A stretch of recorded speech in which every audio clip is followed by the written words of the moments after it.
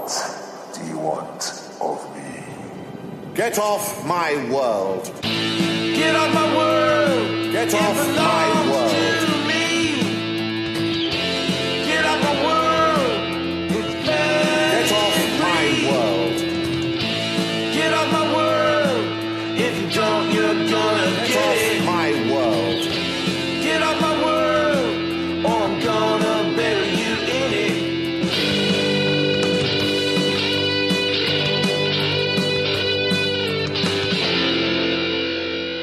Hi, I'm Joshua. I'm Kelvin. And I'm Pat. And this is Get Off My World, a podcast dedicated to the classic Doctor Who series, and occasionally we'll talk about the new series too. Yeah. It happens. This is our 50th episode. I mean, it's our 50th regular episode. We've done some mini-sodes. We've done some irregular episodes. Very irregular. Some special interviews. So maybe we're up to 60-some episodes, but still 50 is a milestone, and we're really... If it was a comic, it'd be a double-size issue. really, don't expect that much from us, though. Written by Roy Thomas. Yes. As always, we begin our podcast with Round 1, Temporal Grace. And this is something that we like to do where we talk positively about Doctor Who, something that excites us in the world of Doctor Who. And we've all agreed to talk about the same thing since this is our first recording since they've announced a brand new Doctor, who is, of course, Jodie Whittaker, the 13th Doctor. There's something a little different about this one.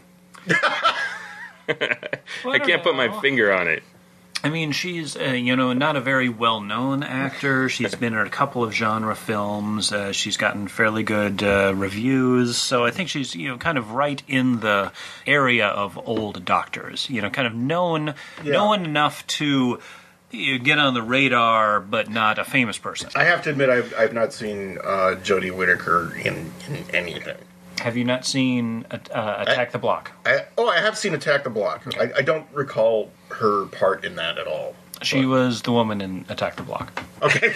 It's been a while. I can't really remember characters in it that aren't the kids. Yeah, but I'm quite excited about Jodie Whittaker. I'm much more trepidatious about Chris Chibnall. I have no idea what kind of tone or direction he's going to go for. Well, she worked with him on Broadchurch. Yes. Too. I think she was really good in Broadchurch. Okay. I mean, Broadchurch's strength was the performances, and she was one of the really great actors in that show. Even in the third series, which was just boring as all get out, her performance was entertaining. I'm super psyched about the female Doctor, particularly in contrast to Chibnall, because I am also very skeptical about him, and this suddenly made, something's going to be interesting about this. This is a new way to look at the series, no matter what Chibnall does with it. Yeah, I don't know if he goes for... I'm slightly worried he might want to do a more comic kind of tone, because I think that would be like a weird introduction for a female Doctor. Comic like Broadchurch. Yeah, well... Oh, here's another dead kid on the beach. Back in the TARDIS. Waka waka. But like a particularly satirical later Fourth Doctor type story. I hope they go for a fairly fun Doctor this time. Not that I don't think not that I don't think Peter Capaldi was fun, but I was such a drag. I hope they don't do a mopey thing. I'm gonna guess they're not gonna do a mopey Jodie Whittaker, at least right out the gate. They might have to earn the mopiness. I was goofing that there's nothing different about her than there are for other doctors, but obviously the fact that she's a woman is extremely different, and that comes with a certain set of expectations. Many are good and many are bad, and whatever you do is going to please or displease somebody. The fact of her being cast as a woman doctor is already as well expressed on the internet has pissed off exactly the right people, the people that I would... The people who should be pissed off about... the people who deserve it, about a woman doctor. I still think that's the minority, because when I tried to find negative things, all they were people who were excited about it reposting the same handful of negative things from all over the internet. So they are augmenting the voices of negativity. And honestly, Yeah, I I'm a agree. pretty negative guy. I say they are We know. augmenting the negativity. I do agree with you, Josh. I think. Well, I don't know what percentage. No one could ever evaluate what percentage good, bad, indifferent this news is going to produce. But I think, generally speaking, Doctor Who fandom might be a bit more accepting of change, a bit more broad-minded in terms of diversity than other. And I think it's an age thing too. I think new series fans are going to be super into it. I think even when I interviewed Wendy Padbury, she was skeptical about the idea of a female doctor. The fans in the room kind of turned on her. I had to quickly move to other questions because I was afraid it was going to get ugly. And, so I think it's that age thing. And I think poor Peter Davison, I think, got really caught up in some ugly internet stuff. He didn't deserve his the backlash that he got. He didn't deserve the backlash, but totally honest and utterly fair. He was one man representing his initial feelings that I thought were really reasonable, and everyone took it as a chance to up themselves by ripping on Peter Davison. He's I recall him in the past saying things like, no, the Doctor has to be male. But I think it's a really reasonable thing to say, like, oh, wow, I was drawn to this character as a young male because he was unlike any other male heroes out there. It's certainly why I was drawn to him as a kid, because that was one of the things that really interested me about the show. There was no one else other than maybe, Columbo, which you talked about. It was this sort of eccentric, not non-masculine, but not traditionally masculine male hero. Later, Dale Cooper. Those are like the three really formative hero characters I can think of for me. And to just say, oh, that's too bad. But for boys, I think that's a perfectly reasonable off-the-cuff response. Well, I think so, too. In England, Doctor Who has a different sort of position than it does here. There's a strong LGBT component to British fandom that I suppose is present in America, but I wasn't consciously aware of it. But I was more like you, like, I'm a nerdy outsider kind of boy, and I identify with this character who's a trickster and a smart person, uses violence only as the last resort. So I think you kind of have a proprietary idea when you have that. But the entire culture has moved on since we were kids. Even in just the last 5-6 years, the idea of gay marriage has become a much more broadly accepted kind of thing, all to the good, as far as I'm concerned. It's still stunning to me how much change there's been in that area. And these things can happen very rapidly. I mean, I suppose if round about the 5th or 6th Doctor era, if they announced that the next Doctor was going to be a woman, I have to be honest and assume at that point I probably would have been like, oh God, jeez. And then I grew up.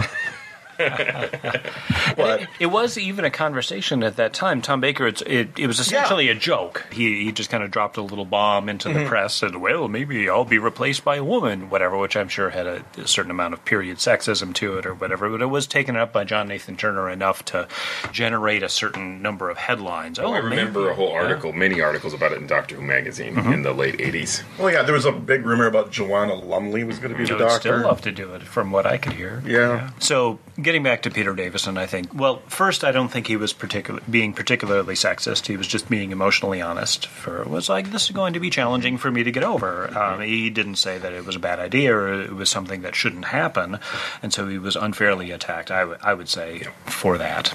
Hopefully we can move beyond that. And yes, hopefully he will come back to his online quips and presence that is very entertaining to have. But in honor of him, I hope to be really emotionally honest about watching the female Doctor, because I think it's really interesting. I think it will reflect a lot of possible biases, putting yourself in the place of other people, because this will be, for me, the first time where there's an actress who I find really appealing. I find her attractive. I love that accent, her whole presence, and everything, and that'll be probably the first time that I've ever watched Doctor Who and went, the Doctor's kind of attractive.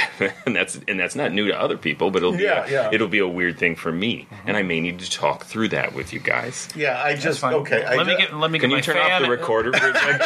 Let me get my fan out here, Josh. I just really hope, in the first full Jodie Whittaker episode, that they don't do like a bunch of weird things, like, what are these things in front of my body? Oh, they're breasts. By the interviews I I've hope heard they don't with do her, things like that. if I'm they guessing tried it, no. I think she would nix it based on the stuff I've heard her say about the role, and I think you've got a good performer. You know, a year ago I would have said, well, Calvin, we're so far beyond that as a culture. That it would not possibly happen, but obviously that's not true. Yeah. So, okay. They already did that joke with the Master in The Curse of Fatal Death, so in the interest of not repeating themselves. Moffat made the same joke again in the last Capaldi episode. Oh my God, he did, didn't he? But different tips on bras. Different construction, slightly because different. it's more ironic. Yes. You know, the idea of irony and self-repeating is a special topics Dalek question for another day. But we've rambled on long enough, and I'm sure everybody who's interested in hearing about Jodie Whittaker has already read tons about it. The only thing that I want to add before we leave is that, did you guys know that there was a book of Doctor Who poetry that was illustrated by Russell T Davies?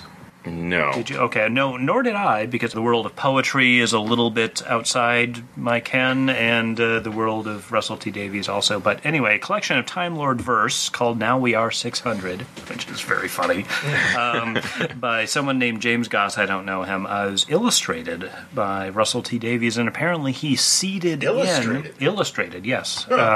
Seeded in secret indications that the 13th Doctor was going to be a woman. Oh, because he knew ahead of time. Yeah, because he didn't know who was going to be cast, but he knew that they were actively looking for a woman. So there's a picture here, we'll link to this in the show notes, of Peter Capaldi kind of smirking outside the TARDIS that has a female-shaped mannequin inside it. And there's a mysterious doctor. You don't know who this doctor is, in a swirly cloak with a question mark over her face, but her hands are very feminine and her boots are very feminine, and there's a 13 mysteriously integrated into the swirl of the cloak. We'll link to that in the show notes. So I guess Russell T Davies is still a thing. He's a noun. Welcome, Jodie Whittaker. We look forward to talking about you on our podcast. We do, absolutely.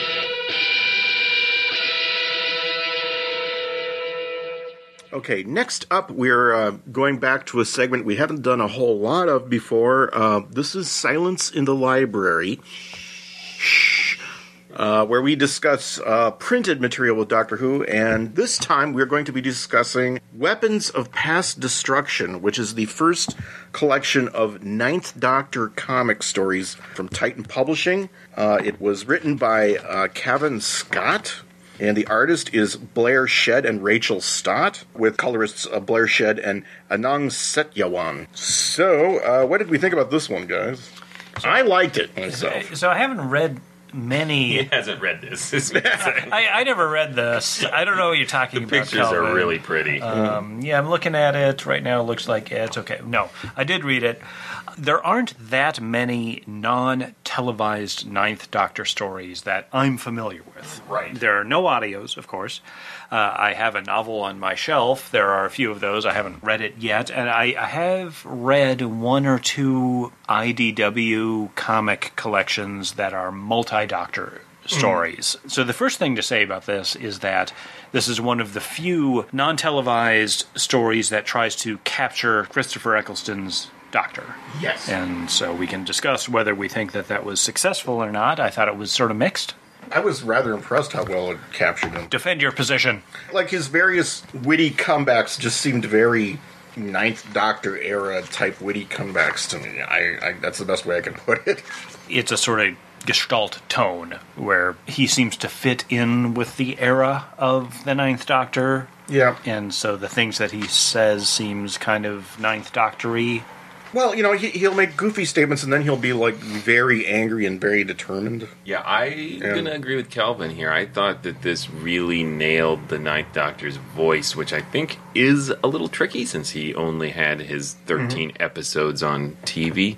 He has a lot of the old Doctor about him, that he is superior, that he knows best, but he is also kind of the first working class pop culture Doctor. He makes references to things that the classic Doctors never would have. And yes, this is the influence of Russell T Davies, but I think you see that integration in here. Lines like when he has his whole speech about I never face the facts, a bunch of stuff about facts. I am so over facts, which sounds very much like a Russell T Davies type of Ninth Doctor speech to me, good, bad, or otherwise. But at this point, I have such a fond memory of Eccleston. Even things that might have initially rubbed me the wrong way about his characterization, I find kind of warm and fuzzy represented here. And the tone between Rose and the Doctor and Jack all feels right for those few episodes of the TV show we actually saw them together. So this is kind of that Big Finish realm where they're mining something that there was just a very little bit of in the original series and expanding on it greatly. Well, this used to be a very common form of Doctor Who storytelling generally. They would identify some time period or continuity question or unexplored emotional area of Doctor Who and explicitly try to fill in the gaps or the missing pieces. And,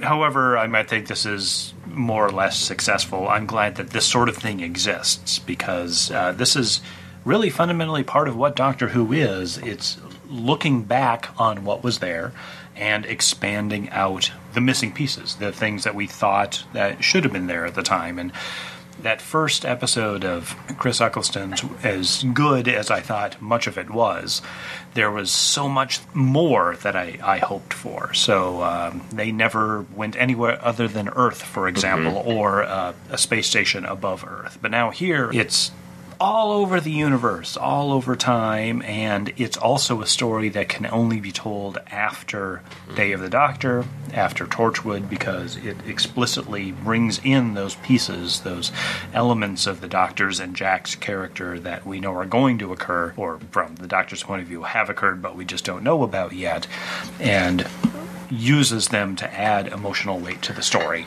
And this is really a lot of what Doctor Who is. It's not really a linear story. We're now also telling stories about what should or could have been there in Doctor Who history. Like a lot of the Big Finish stories and short stories that try to fill in these gaps, it kind of overfills them, as in it doesn't sit quite right with the TV continuity, and that this has an almost closure quality with the Ninth Doctor at the end, when he saves this race, the Unin, from becoming Time Lords and becoming as corrupt and destructive as the Time Lords did in the Time War. And you can see it as a temporary little bit of happiness that fits with the next televised episode, in which the three of them are together seeming to have a ball. Yeah, in a way I would have liked to have seen just a normal BS story with the three of them that wasn't full of these universe-exploding ideas. Just like, well, let's go and let's save some planet of swamp creatures from some other race of swamp creatures, and that will establish the fact that you guys are all buddy-buddy and you know each other now, instead of a story which, I guess for our listeners, they might not know what the story is, but it has to do with the fall of Gallifrey and a new race of people taking over the roles of the Time Lords, and a completely separate new race of people taking on the roles of the Daleks, and old Gallifreyan weaponry being sold in an arms bazaar, and like, oh, it's just crazy pants, you guys. Whoa, it's big. It's a lot in 5 issues, yeah. I think part of it is it was a mini-series. It was before the Ninth Doctor had a regular, ongoing monthly series, and so I think they're trying to sell this, see if there's any interest in the Ninth Doctor story, so they started really big. Yeah. I will confess that I became confused about this fact and read the first 5 issues of the Ninth Doctor's monthly series before realizing, wait, there's no real Gallifreyan artifacts in here, and this stops in the middle of a story. The hell is Kelvin talking about? This is crazy. And so I went back and figured out I was reading the wrong 1 through 5 of the Ninth Doctor comics. However, to Pat's point, these are smaller stories, so you might enjoy those, starting with his ongoing series. I really like those too. That's what I'm talking about. I just gotta say, you guys, the photorealistic covers, they just raise expectations too high for the interior art. This is what Vertigo comics used to do. That's an old comics thing. Glenn Fabry would do the stuff for Preacher, or Dave McKean would do the stuff for Sandman, and you're like, look at those remarkable, beautiful covers, and then you open up and you're like, eh.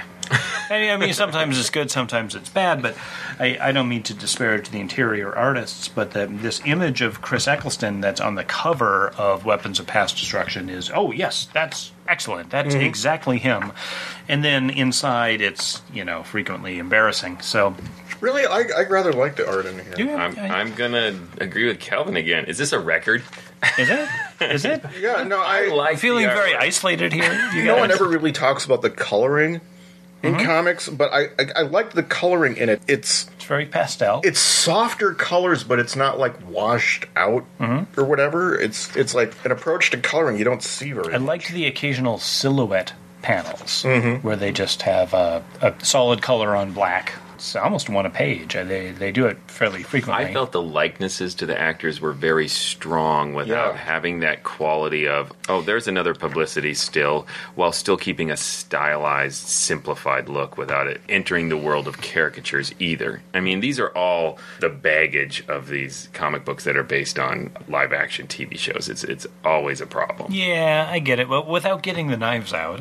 Shing, shing, Get the knives out. It's a podcast. I do prefer the old Doctor Who magazine, Dave Gibbons art, or John Ridgway, if we're talking about that, those days will never come back, Pat. I agree with you. Those were the glory days of comic books. There are still artists out there really that could do it. Being, I don't know if experimental is the right word, but there's very, very few comics artists and comics publishers willing to do more abstractish kind of thing. Well, I'm sure it's a commercial thing because, when you have Doctor Who magazine, you have a captive audience who's going to you're going to have a certain amount of flexibility in the art styles that you're going to present. It was also the 1980s. Experimental time in comic books. Yeah, people were prepped to do that kind of thing, but stuff like these new Doctor Who comics are based so fundamentally on the new series that people expect something that's going to be kind of realistic. It's going to essentially look like a realist version of Chris Eccleston. Well, okay, I don't want to go too much down this. I just think artistically, you could expand the parameters a little bit more than trying to do this. I agree. I think I was comparing it to the artwork from the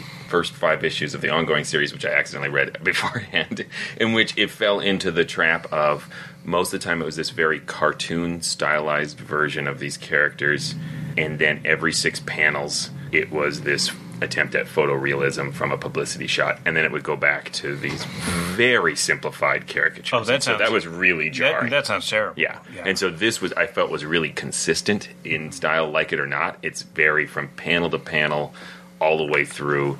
It's strongly what it is choosing to do. Can we say that in the most impartial way possible? It is strongly what it is choosing to do. Josh Scrimshaw. Trying to be fair here. 2017. No, okay, yeah, so that digression was a little sour for me, but I liked the story. Yeah. I liked the presentation of it. Yeah.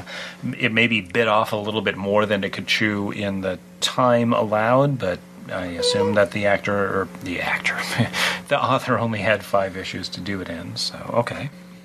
I like the squid guy. Glom, the squid guy, was pretty fun. Squidward. Yeah, Rose calls him Squidward.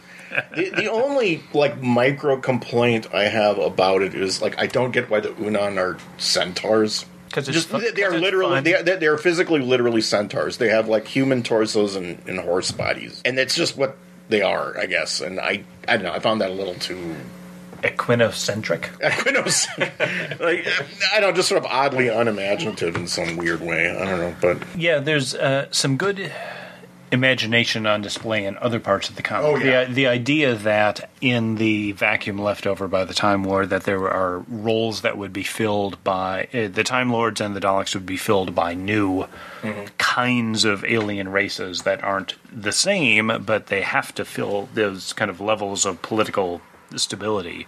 It's a little like the season 10 Peter Capaldi episode where, just give humans enough time and they're going to create Cybermen. They're just going to do that. It's it's a natural law that these sorts of things have to happen. So I appreciated that. But you're right, the science fictional imagination, especially when you're on a deadline, might run to oh, these are cat people, or these are horse people, or these are werewolves, or I don't know.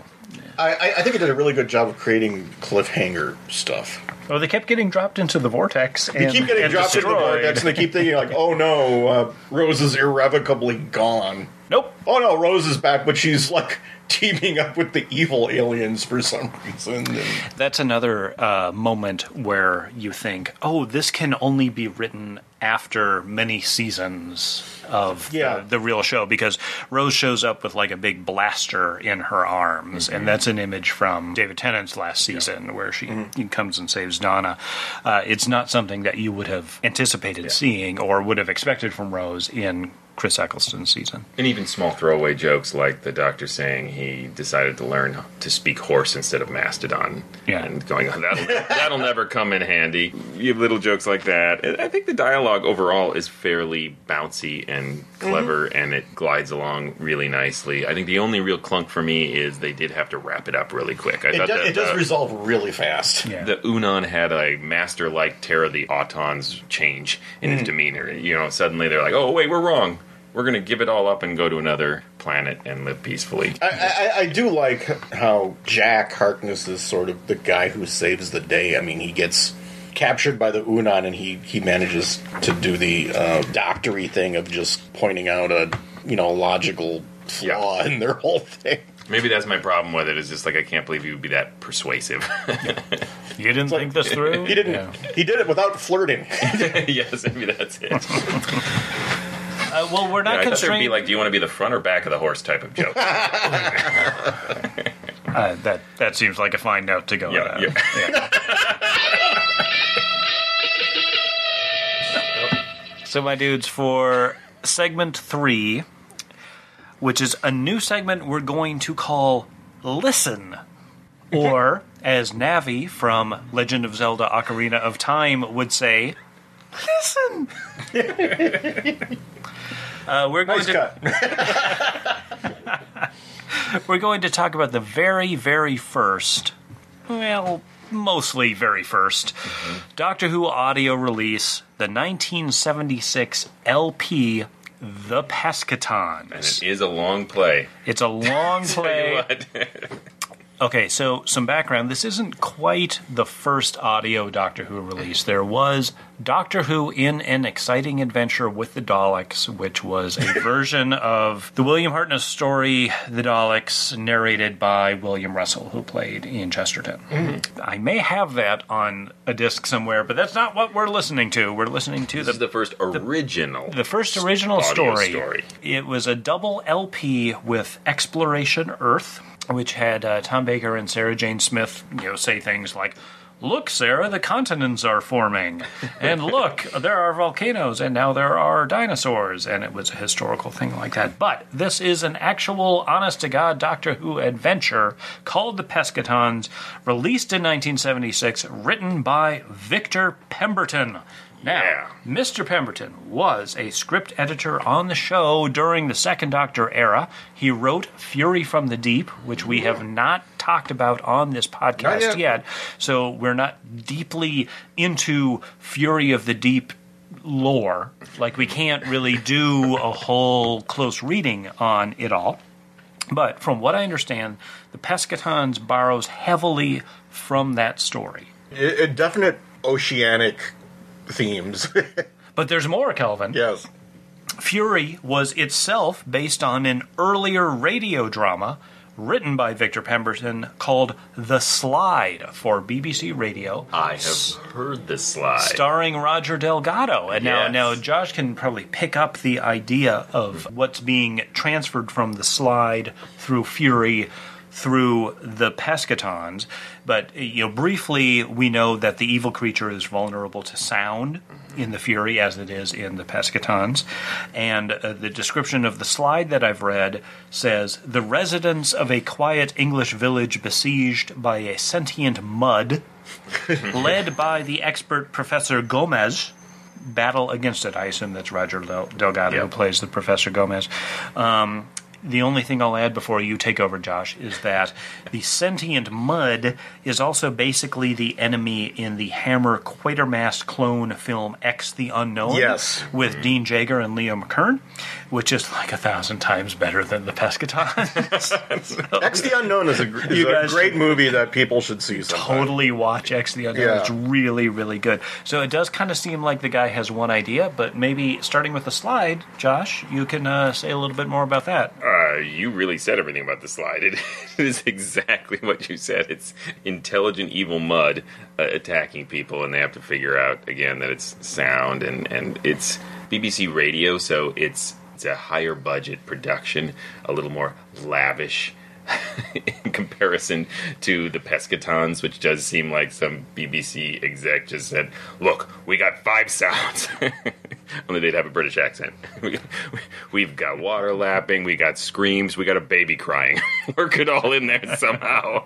Yeah, the gratuitous baby crying part was just like... That has to be, we're jumping around, but as long as I brought it up, my favorite thing in here. The baby. Not because it's great, but because... Babies crying is goddamn So to give hilarious. listeners who haven't recently immersed themselves in the Pescatons, the Pescaton is attacking London, one of many Pescatons, and Sarah Jane finds a baby that has been abandoned by whoever is in care of this baby, mother, father, and Sarah, uncharacteristically, is really freaking annoyed by this baby, that she had to find this baby, that she has to care for it. She refers to the baby as it.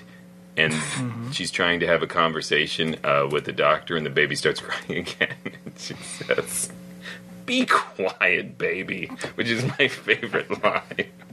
I'll be quiet, baby. I think we've all had moments when we just literally want to say, "Be quiet, baby," and that works. Not usually in the middle of a horrifying alien invasion, but...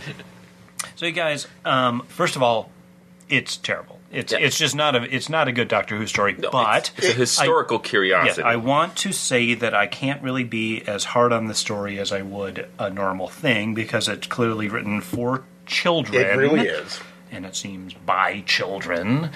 But it's a lot like the filler stories in the Doctor Who annuals, which is a little strange considering Victor Pemberton was closely associated with Doctor Who. You would think that he would know a little bit about the concept, but here it's pitched so low that it's almost insulting. Yet it's tonally off. Yeah. Too, because the Doctor is pretty pro-genocide here. Oh, God. We have this huge flashback where the Pescatons ask him to save them, to help them get off this dying world, and he's just like, "No, you're evil. I won't do that. Yeah, you're evil. Die." But we don't see much evidence of that. We see evidence of them being evil after he won't save them.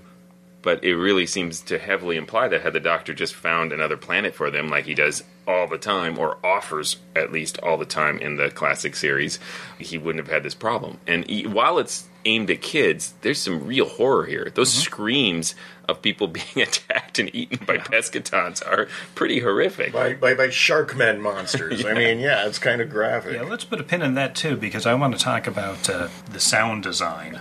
But let's talk about the narrative first. There's not a whole lot of doctoriness in this story. I mean, it's a present day story, and it is just monsters show up and attack people, and the Doctor doesn't do a lot of what I would think of as super brilliant deduction. Although it's kind of interesting to see him that he puts on a diving suit and just goes into the ocean.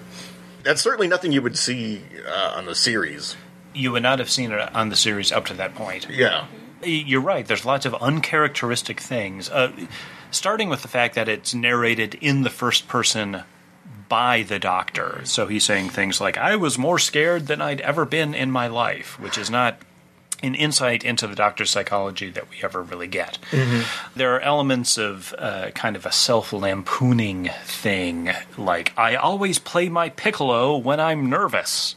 The piccolo is a strange thing. It seems to be kind of a holdover from the second Doctor's recorder. Yeah, that was a very random thing. Like, it turns out the Pescatons are vulnerable to high-pitched sounds, So, well, we got to give the Doctor something that generates high-pitched sounds, Right. regardless of whether it makes any sense with He doesn't have Victoria around, so Yeah. he's gonna. I guess he's got a piccolo. All right. You got Victoria and Mel to just scream at him, and yeah.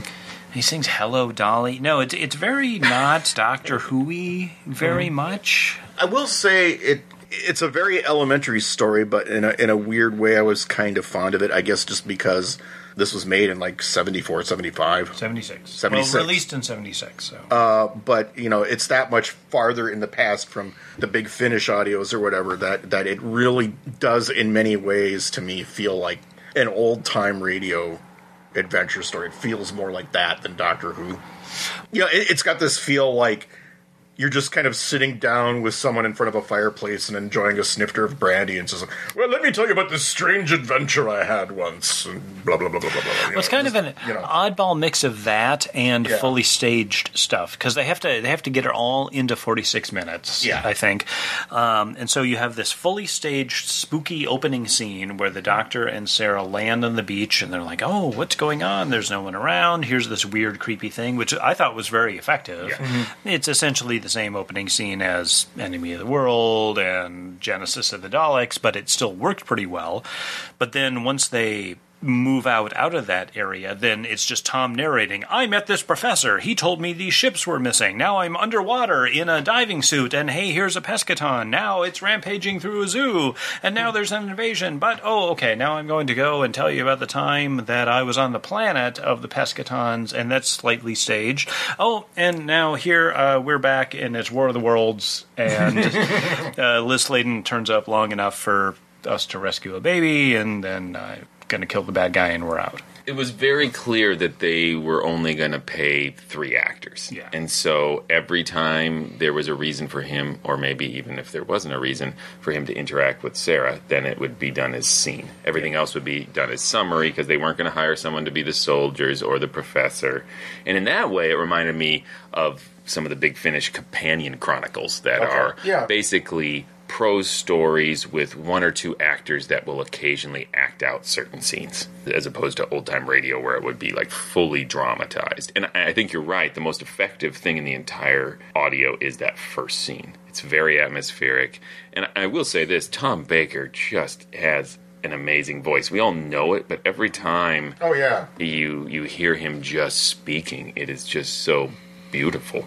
It really is. I do admit, like, the accelerated nature of the beginning caught me a little off guard. I missed, somehow, like, my attention wandered for a bit, and I missed the point where the Doctor puts on a diving suit. Yeah.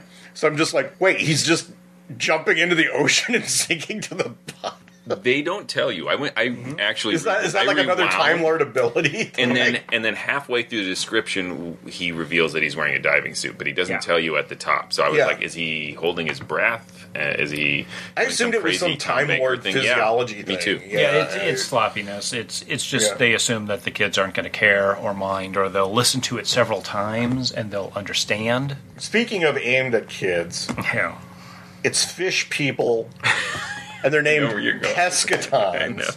In the constellation of Pisces. It's like, so there's probably a planet in the constellation Virgo where no one ever has sex. Yeah, or like the planet Cassiopeia. This is the planet of the Raging Queens. I don't know. So I can't shake the idea, before we close this out, that this entire LP was designed to maximally annoy the parents of the kid who is playing this on his LP player, because, wow, the sound design is just through the roof. The piccolo is super annoying.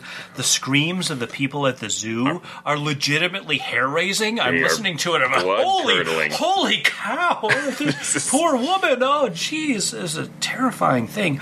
The sonic weapon the Doctor uses at the end is totally ear-piercing. And it keeps going. It goes into his goodbye at the end, and it just like, did someone forget to hit pause? The whole weird thing of like, it just, please just go for it a few more inches. Because, like, the sound won't carry. What? I don't get that. But anyway. They're really leaning into the idea of this is just sound, and so we're going to deploy these sounds in the most powerful way possible, even though that I wish they wouldn't, because it's terrible. Although my favorite one is, of course, there's the moment where the Doctor is explaining to Sarah that all of these frightened people are whispering the name of the Pescatons in soft tones because they know that they're going to invade at any moment. That was a nice bit and all of the sound people in the design, background are like, the Pescatons, the Pescatons, the Pescatons. It felt like a nice that bit would of be- like subtlety at this point. Yeah. Pescatons. Like, that wouldn't be creepy or something to random people. Pescatons. But it was interesting to figure out when things were kind of diegetic or non-diegetic like that. I don't think that was obviously supposed to be real people in London whispering, but because nothing else in the entire audio sounded like that, it was weird. So there's a reason that there was almost 10 years before anyone did another Doctor Who audio. I think maybe the next one was Slipback during the hiatus. I think you're right. Before, that came before Sirens of Time. Oh, yeah. And then in the 90s, there were the Third Doctor. Ghosts of N-Space Radio. and Paradise of Death. Yep. Yeah. Oh, I always think of those as novels. They were novelized after, I think. Okay, yeah, by- I didn't Yep, realize that. originally by they Barry were- Letts. Yep. BBC We'll talk radio about those shows, eventually, yeah. I'm sure. Yeah. Those are really weird and odd as Yeah. well. And so is Slipback. They are really it'd be fun to do all these very unconventional early audios before we get to big... I mean, by fun, I mean Hey. torturous, potentially. But Hey, it's our podcast. we can do whatever we want. So, you guys, we don't need to rate the Pescatons. We don't have to say thumbs up or thumbs down or whatever, so let's not. I think It's a historical curiosity. curiosity, yeah. Yep. And not much else. Pescatons.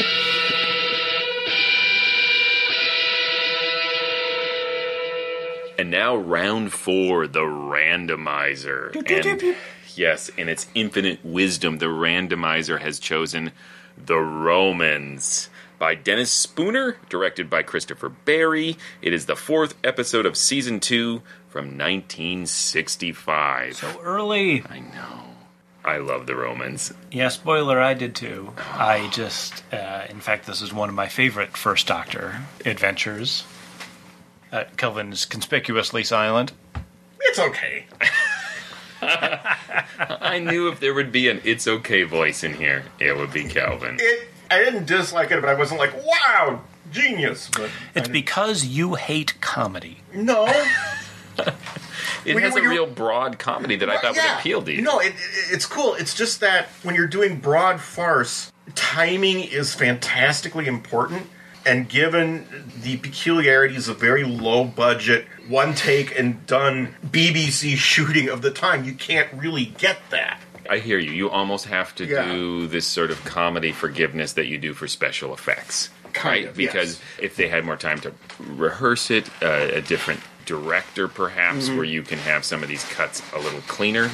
Editing in film comedy is a big deal. Yeah. However, I gave it that same sort of pass that these were like almost like a stage performance, and the camera almost like wasn't really part of the action.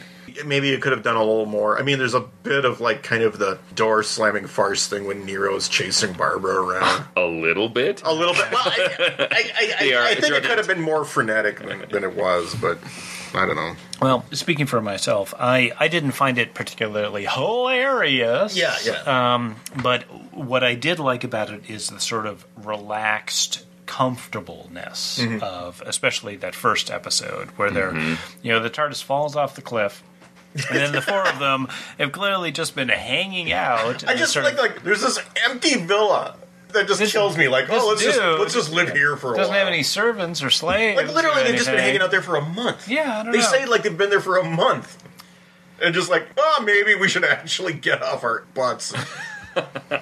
Maybe go see Rome or something. I don't know. Well, that's what I like about it because at that point, there's the cast is so chill with each other. Now, it would have been even better if Carol Ann Ford had still been around. Now, I mean, Vicky is a much better character, a much better actor, but it would have had, I think, a little bit more of an emotional heft to it if it had been the Doctor and his granddaughter, and Ian and Susan, who had been through all these adventures, instead of just Vicky, who they had just picked up the previous adventure. But overlooking that, they're also calm, and I loved Ian and Barbara's flirty relationship. Yes, that's fun. The scenes with them alone after the Doctor and Vicky have left before they've been kidnapped What by a the slave splendid traders. Roman you make. Yeah, it's about as explicit as the flirtation gets, I think, between those two. Well, right at the end, they kind of have like sort of almost a tickle fight. I'll show you what I'm gonna do. Yeah. It's always really wild to me when you see like the first Doctor being physical, like when he actually beats up that assassin. Yeah, Tigellis. He's like, I forget how much I enjoy the gentle art of fisticuffs. You know, like what? The first Doctor, what? And do you think the line was really written as the gentle art of fisticuffs? That seemed a little Well, flubbed his way apparently throughout this that was line. an ad lib when he mentions that he taught the mountain mauler of Montana all his wrestling moves. Apparently that was an ad lib on Hartnell's part. Yeah. But Doesn't I surprise me. gotta admit that's like one of my new weird favorite random throwaway things the Doctor has done is that he just trained a wrestler.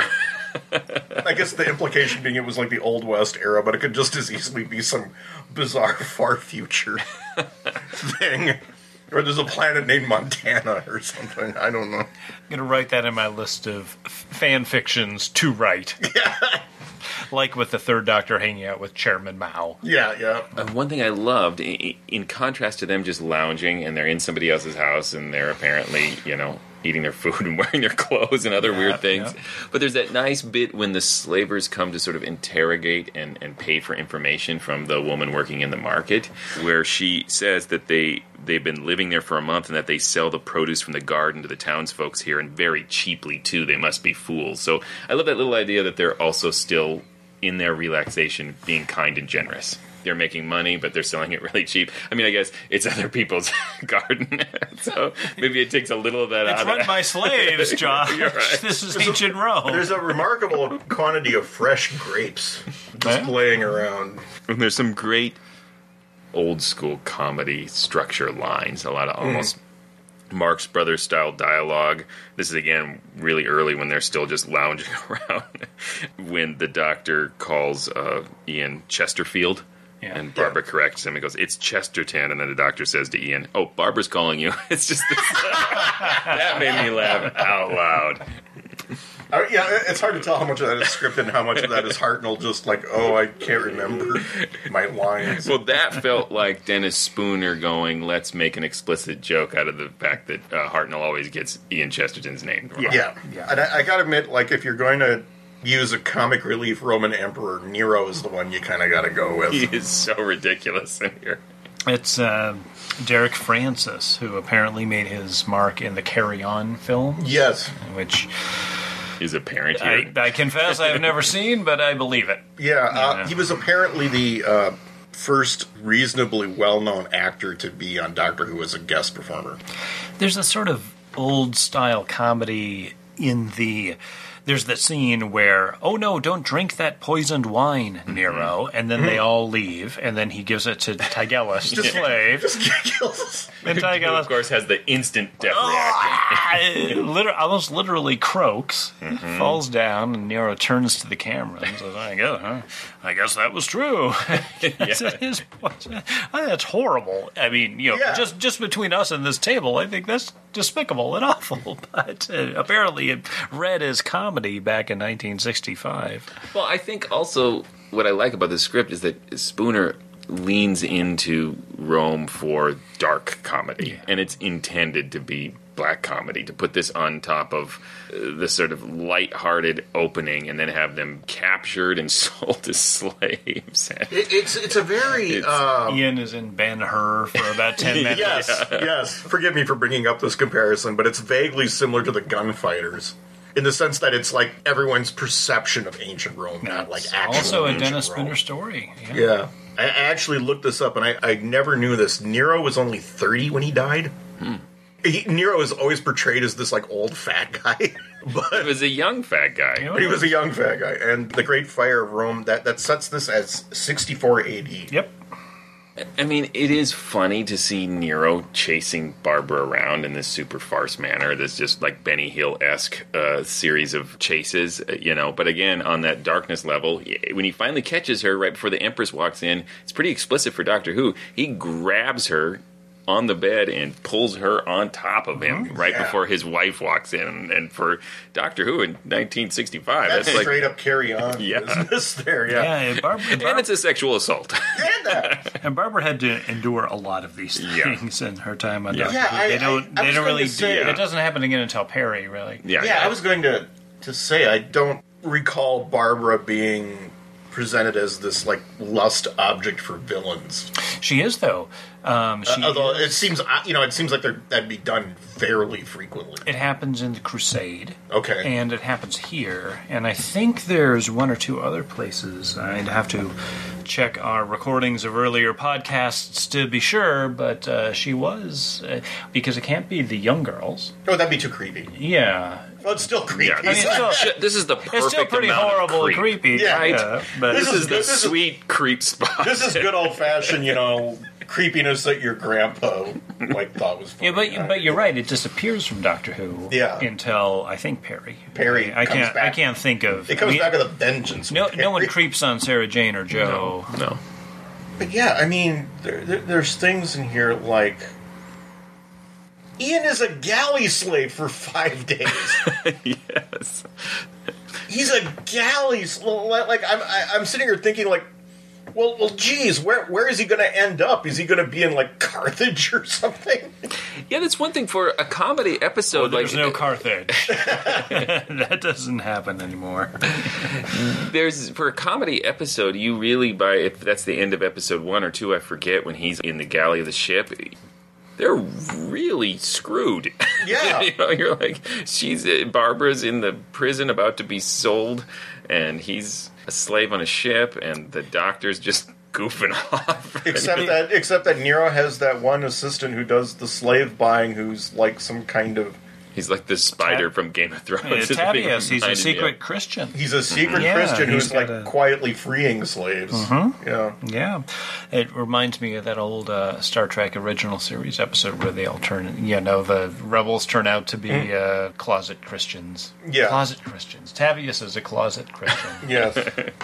Well, it's goofy, right? Because the entire shape of it is that Ian and Barbara have their own independent stories, and then the Doctor and Vicky have their own story, and they don't intersect at all until the end. It's like, oh, okay, we're finally back at this villa that we stole from some poor dude who we never meet.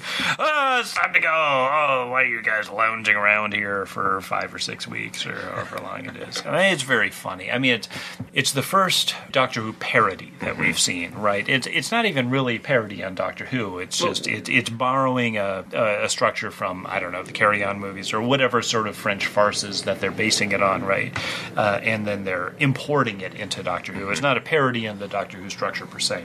Still, I think that it assimilates it very well, more than Kelvin thinks it does. I think, but I think it's goofy, and it relies on the fact of the actors being very comfortable with one another and a competent screenwriter being able to present all these things and incorporate some dark ideas.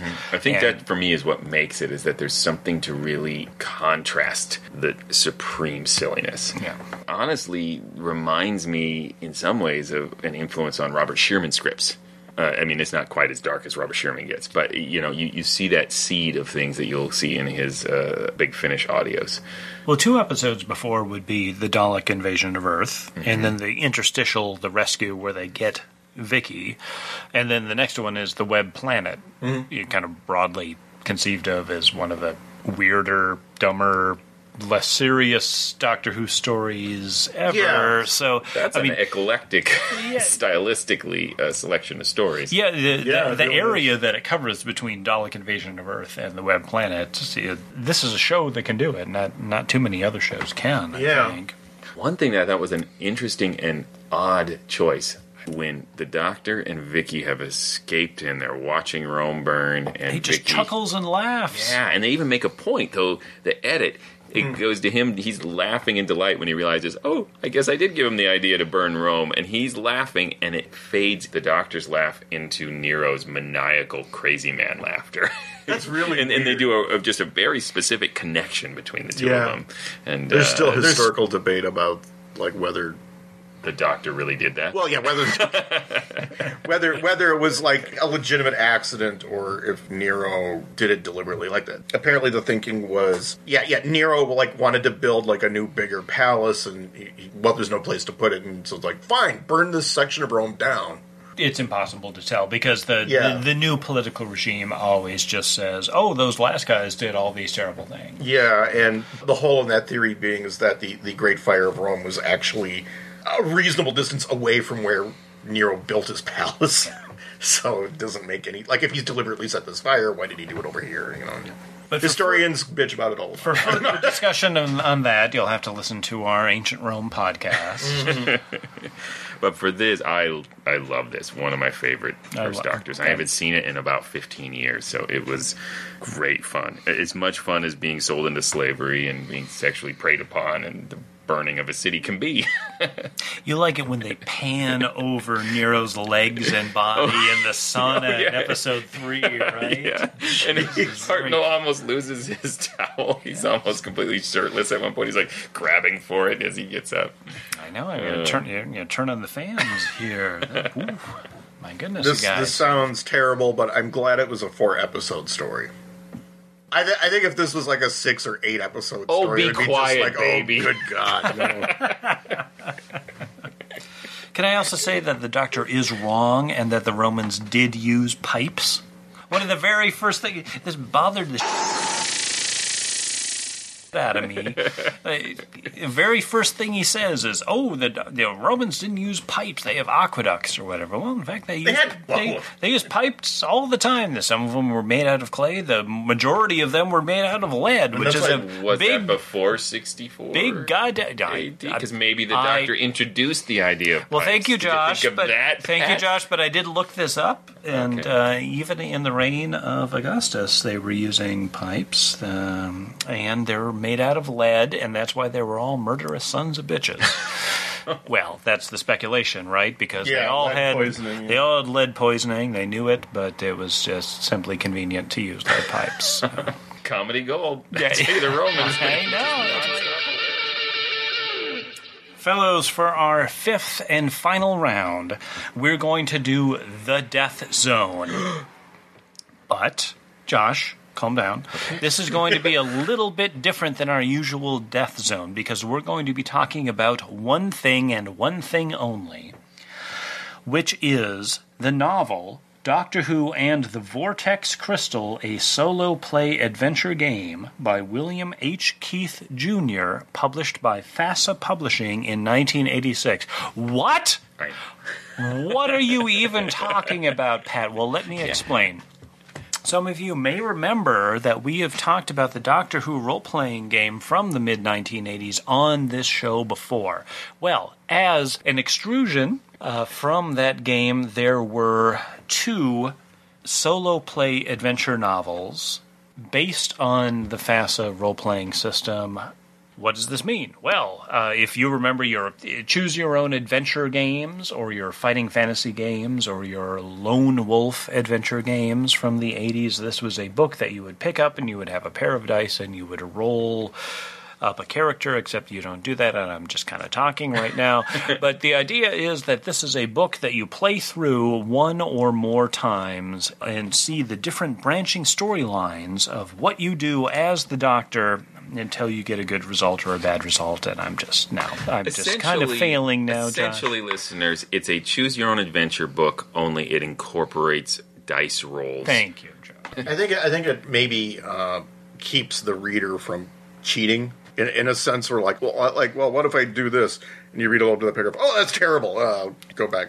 Well, these books that have mechanisms in them, that have game mechanisms in them, tend to be a little bit more complex. You're not turning to page 50 whatever, you're turning to paragraph 50 whatever. And so a book of this size, which might have almost 400 pages in it might have double that number or more of paragraphs that you can turn to with a consequent number of... It was a lot denser than I remembered Choose Your Old Adventure books being. And this is typical for something like Ian Livingstone's Fighting Fantasy books, which is even more complex than what we're talking about right now and outside the scope of the show.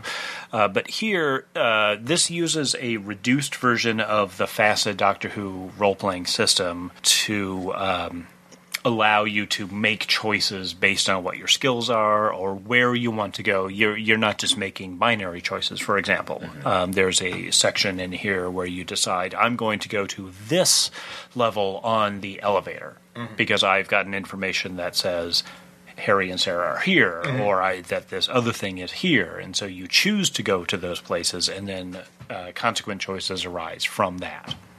So first, I say, there's a regeneration mechanic. I saw that, and I got really alarmed. I have to point this out first, because think about Doctor Who in general. There's nowhere else maybe in Doctor Who does the Doctor regenerate in the middle of a story and keep going. There's Legopolis to Castrovelva, but even then the story of Legopolis finishes as the Fourth Doctor dies, and then he goes into Castrovelva. The Master storyline is ongoing, but it's really kind of a separate thing. Then there's that weird David Tennant fake regeneration in The Stolen Earth. I don't think it was even really counted as a real regeneration until the Night of the Doctor, where they regenerated into Peter Capaldi. So this is the first occasion where I can think of where you are the Doctor, you die, your statistics change, but otherwise everything is exactly the same, and you keep going on. You have a temporary loss of stats, like a post-regenerative phase, and then you can... For a certain number of goes. Yeah, and then you can get back up. Why this is a death zone, you guys, is because Joshua and Kelvin and I all ran through Doctor Who and the Vortex Crystal in our own separate ways, and we all had different results. So what we're going to do is judge which one of us had the best result. So, Josh, would you like to give kind of a broad strokes thing of what happened to you? Okay, so as I mentioned in our Silence in the Library round, I read the wrong comic book and only realized that this afternoon before the recording, so I had to go back, read the other comic book, and then realized I still have to get through this game, which I was really excited to play. So this was a couple hours before we got together, and so I started this, I will admit, intentionally making reckless choices, or what I deem to be reckless choices, because you have these options where you can either go a circuitous route to a tower, or you can go back to the TARDIS, or you can just go straight ahead. There's another spot, I don't know if you guys hit it, where Harry Sullivan finds a submachine gun, and you can choose to either let him have it or not, and I'm like, sure, let Harry Sullivan have a submachine gun. I gotta record in 2 hours. It was very hard to get Harry to drop that gun. I was not able to do it. See, I didn't even try Secure, I ignore it. But then the story started moving, and I lost track of the fact that I was crunched for time, and I started getting really engaged with it. By the time you got into the Dalek ship, I don't know if you guys made it into the Dalek ship or not, and there's a mechanism for exploring different rooms in the Dalek ship. And I don't know if it was my game playing and not understanding it or a failure in the mechanism, but I got in this sort of loop in the Dalek ship where I kept going back to the same rooms, and it kept directing me until I reached the bridge of the Dalek ship, and I tried to run away again, but it kind of forced me back into the Dalek bridge again, so I went, okay, obviously this game doesn't want me to run away again, so I surrendered. And the Dalek shot me immediately. And then it gave me the option to regenerate. And so I rolled and lost by one number and died. I'm so sorry that happened to you. And that was it. It took me about 60 minutes. Okay. Yep. Right. It was about my time through, a little less, 50-some minutes. But I would like to share with listeners how cruel it is. This is the final passage after my failed regeneration. It says, "You are dead. What's worse, Harry and Sarah will also probably be dead soon, if they're not already. Still worse, forces that you have glimpsed only dimly during the course of this adventure will soon bring the entire universe to an end. Well, even Time Lords aren't perfect. Perhaps in an alternate universe you'll manage better when once again you confront the Vortex Crystal. So not only is it this terribly depressing thing where everything in the universe died, it also turns into a chipper commercial for the book you've already bought when once again you encounter the Vortex Crystal. Well, that's very sad. I'm sorry to hear that was your experience. That's it. It's a classic inept gamer story of like I had the terrible dice rolls. I missed it by one. Oh, I don't understand how this could go forward. So I've had these books since the 80s, since the mid 80s, but I don't think I played them through thoroughly. I can't tell you why. It seems like exactly the sort of thing that I would have done. But so this was essentially fresh to me. Mm-hmm. I was surprised to discover that there were interesting little gameplay subsections. You described one of them, the exploring the Dalek ship. Mm-hmm. There's a second one. There's the exploring the tower thing, which is going up and down and choosing which floor to get off on the elevator. Now, if you're following the rules precisely as written, it doesn't quite work. It's you're just hitting random buttons on the elevator and going to places randomly. And I think that it sounds to me like there's something similar, a similar problem in the Dalek ship that you're talking about. And so that's people working out, under deadline for a book that's going to be released for the Christmas season. Okay, let's just make up some kind of mechanism to make these things happen. But anyway, I was the point being that I was surprised at a certain level of sophistication in the book. Mm-hmm. The other thing that I was surprised at was how continuity heavy it was. Yeah, it really is. It wound up, and I'm spoilering this, not only are the Daleks in there, which isn't a surprise because they're on the cover, this winds up being a sequel to The Time Monster. What? I didn't even get close to that. Yeah. There's another chronivore in there named Kali, and it references Day of the Daleks and maybe a couple of other Doctor Who televised adventures that I missed. I was very surprised by that because your average kid reading this book in 1986 is not going to know any of that unless they picked it up from Peter Haining's Doctor Who: A Celebration. Well, I'm assuming it was aimed at British readers more than American. Or fans of the role-playing game. Yeah. And the role-playing game does have that sort of... I did write it down in my notes because I did run into there's a reference to Tom Tit. Yes! I've got that right here. Tom Tit, Kelvin is my note. Yes. So, Kelvin, did you succeed? Yes. Okay, well then hold on, because I'll tell you how I failed first. Okay. I got further than Josh. You're on this planet. You're separated from Harry and Sarah. And the Daleks eventually capture you. And for me, I didn't die there. Rub it in, Pat. The Daleks were unusually solicitous. They're like, there is a weird time anomaly here, and you have to do this thing. And I'm like, screw you, Daleks. And then they're like, no, but it's in our best interests. And then we eventually worked out a deal. And here's another interesting mechanism where over the course of this book, you have to record certain clues that you have. Yes. Like, I have recorded clue C, or I've recorded clue D twice, that sort of thing. And eventually, this gets to a point where you're going to roll, and you're going to add a certain number of modifiers based on the number of clues that you have. And that was... and I succeeded in doing that and realizing, I need to do this thing with the TARDIS. And then I went to a place where there were a bunch of douchebags worshipping the Vortex Crystal. And it turns out that there was a chronivore in there. And the chronivore was like, I'm going to destroy you mentally. And we had this big mental fight. And I... resisted it, and then we had a conversation, and then we had another fight again, and then Kali, that's the name of the chronivore, we're pals now, he destroyed my brain or I died. And there was no possibility of regeneration, so I didn't use that mechanism, and then that was the end of things. That was my day, Kelvin. I took fairly extensive notes on what I did. I don't know how. The Pescatons, yes. Okay, the TARDIS lands. You're given the choice to investigate the hill. I investigate the hill.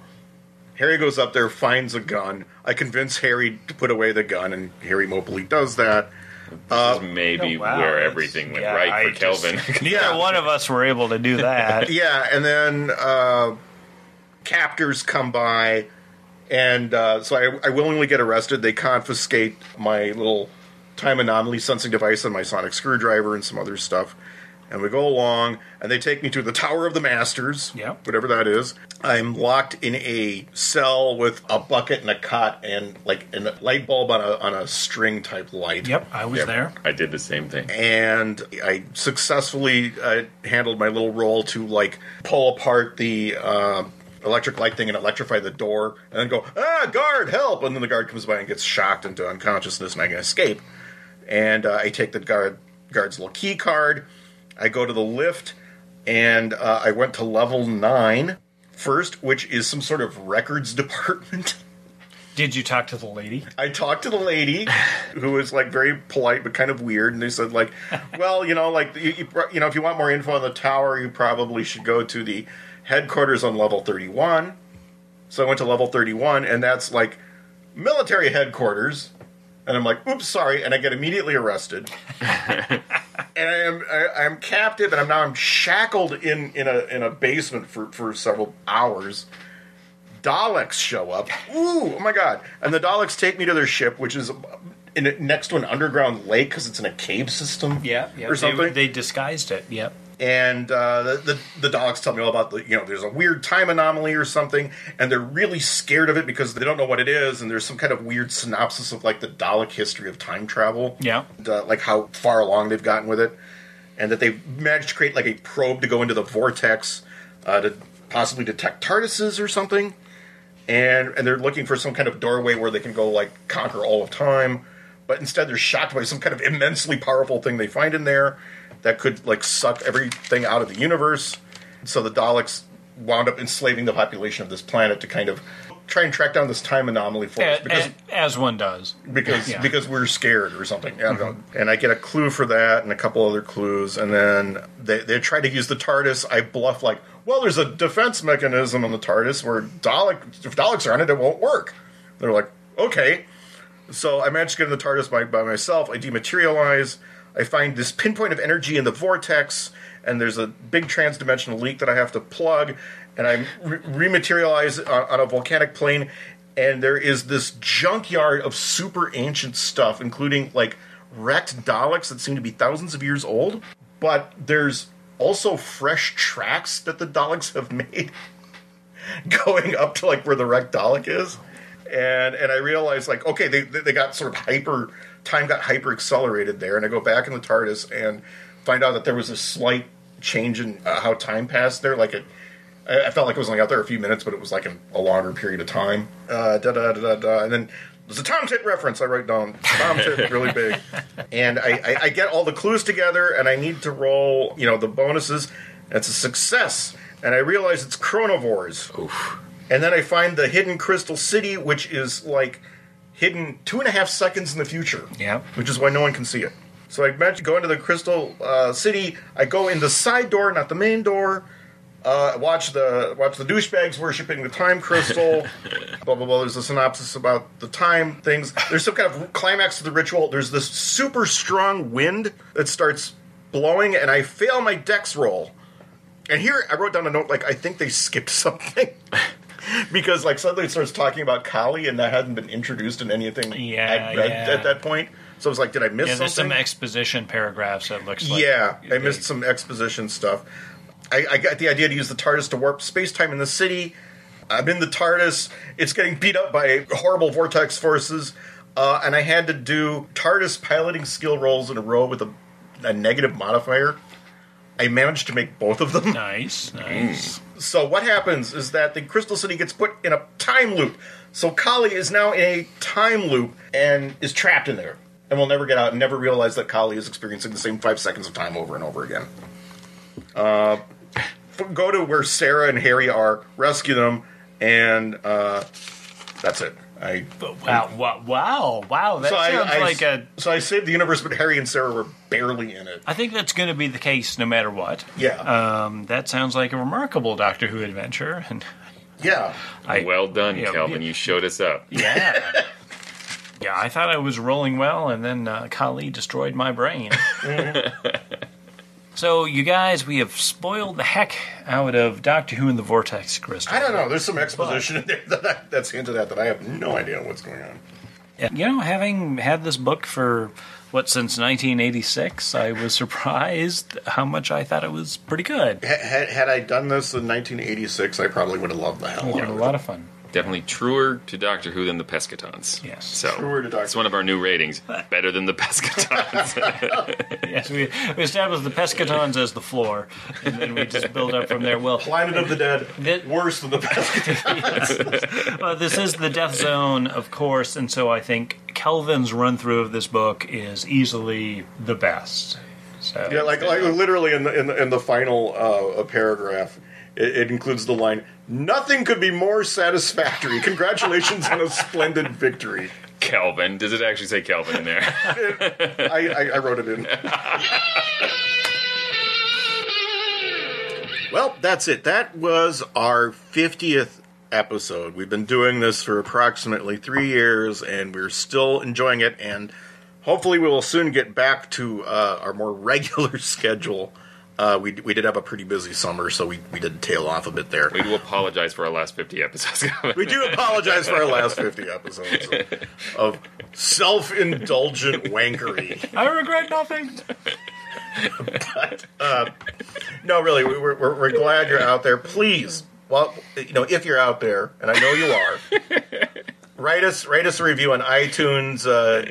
Give us a 5-star rating. It really helps us get seen by other weirdos like yourselves who like the classic series of Doctor Who. And keeps us from the emotional brink. We know it's not a cold, uncaring universe, and that gives us the energy to get through another day.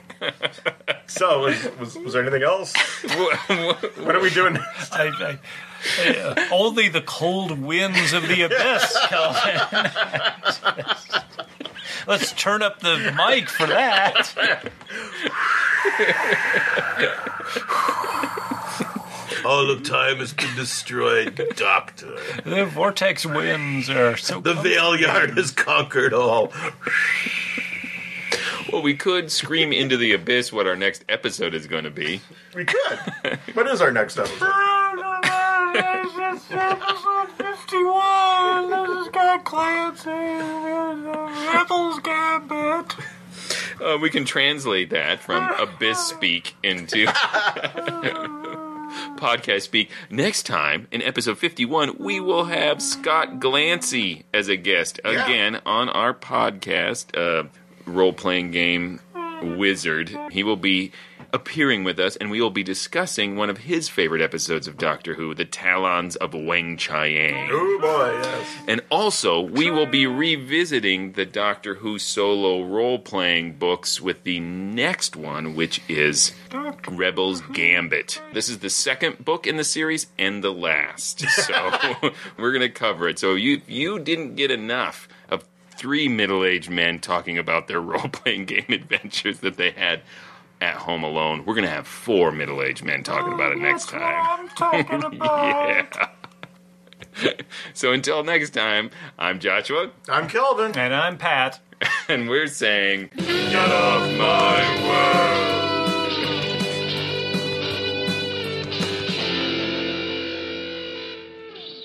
I liked it. I did too. You can tell Pat that he's full of shit at any moment. You can stand up. The mic will still pick you up. Stand up and just point at him. You son of a...